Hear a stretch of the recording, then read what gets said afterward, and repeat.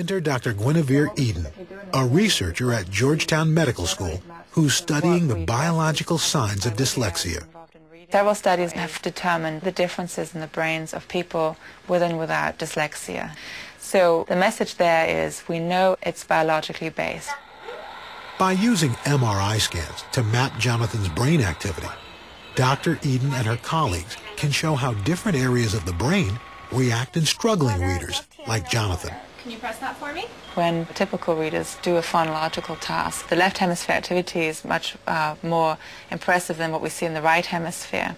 And then we compare that to people who have a history of dyslexia, and we find that they don't activate those areas as strongly. Dr. Eden sees the potential for one day using MRIs to diagnose dyslexia very early in young children. But there's more to these brain studies than just gathering data for the future.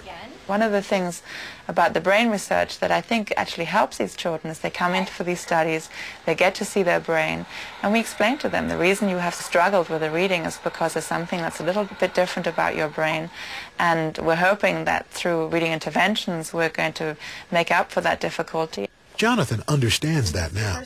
He received good intervention in time, and it's made a world of difference. Now Jonathan loves school.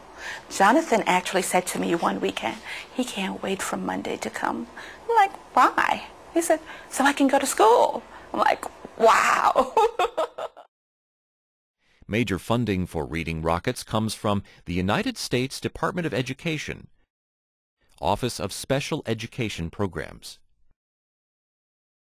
For more author interviews, recommended reading lists, and information about teaching kids to read, please visit us online at www.readingrockets.org.